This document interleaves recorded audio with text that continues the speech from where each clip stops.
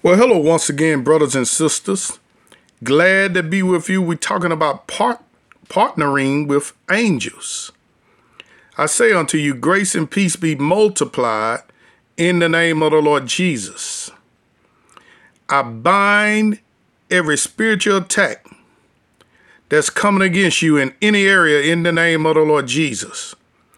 And I say, go ministering spirits and bind every demon, every demonic power, every demonic force that's warned against their peace, that's warned against their household.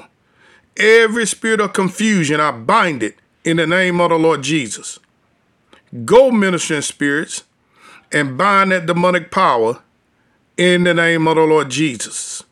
And I bind every demonic attack that's coming against your finances. Go ministering spirits and bind that demonic force in the name of the Lord Jesus. And I declare over you, certainly, that you are blessed and that you are highly favored. Well, let's go to Acts, the 12th chapter. And let's start at the first verse. Now, about that time, Herod the king stretched forth his hands to vex certain of the church. And he killed James, the brother of John, with the sword. And because he saw it pleased the Jews, he proceeded further to take Peter also.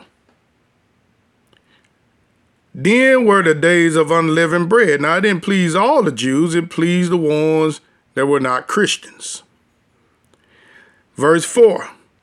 And when he had apprehended him, he put him in prison and delivered him to 4 quaternions of soldiers to keep him, attending after Easter to bring him forth to the people. Peter therefore was kept in prison. But prayer was made without ceasing of the church unto God for him. Let me talk about that for a second. I attend Life Church in Mobile, Alabama. Life Church is an apostolic sending center. Now, the definition of that is just what it means. The word apostle means one that's sent or missionary. We have missionaries all over the world. Technically, they are apostles. How many knew that? Now, that's the ministry office. A person that is sent to Africa, is sent to Honduras, Israel, different Russia. When a person is sent to different parts of the country, they are sent one. They're really missionary, mean apostle. Saying that's the ministry office. And a lot of times, someone might not know it, because they're sent, God will release upon them gifts, spiritual gifts. See, that's a ministry gift. And so you can be an apostle and not operating in the gift of miracles, believe it or not. But a lot of times that gift follows the apostles. How many understand that? You can be a prophet and not operating in certain spiritual gifts. But most of the time you're going to have the word of the Lord and the gift of sight. But see, the gifts of healing might not be operated. That's a whole nother teaching. But most of the time, God wants you to operate in the gifts of miracles and so forth when you are a sent one. And that's how you can make proof, like Paul told Timothy, make full proof of your ministry. But that's a whole nother teaching. But anyway, where was I? Well, we at verse 5. Peter therefore was kept into prison, but prayer was made without ceasing of the church unto God for him. Oh, this is what I was going with that. Oftentimes, when the presbytery at my church would go overseas to visit the churches that are set up, the Sunday school classes, we had like 4 or 5 Sunday school classes, they'll get a person to volunteer to pray for a certain hour the whole time they're there. So we'll be making prayer without ceasing for them while they're on their missionary journey. That is very effective. I heard Brother Andrew say one time he could feel the prayers when he was overseas. How many understand that? So prayer is the is the nucleus of every prosperous ministry. It's the nucleus of anything that's prosperous. You got to have a certain people that's willing to put in the work, they're willing to pray. Now we have verse 6, we're in Acts the 12th chapter.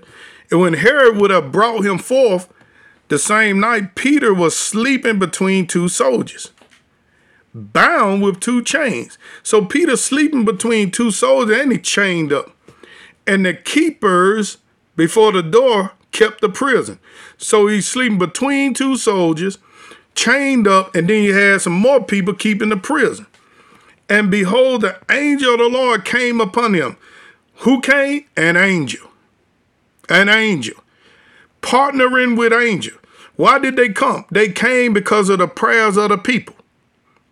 Now, I don't know if they was praying this way, but as you done got more wisdom now because this stuff is written in the word of God.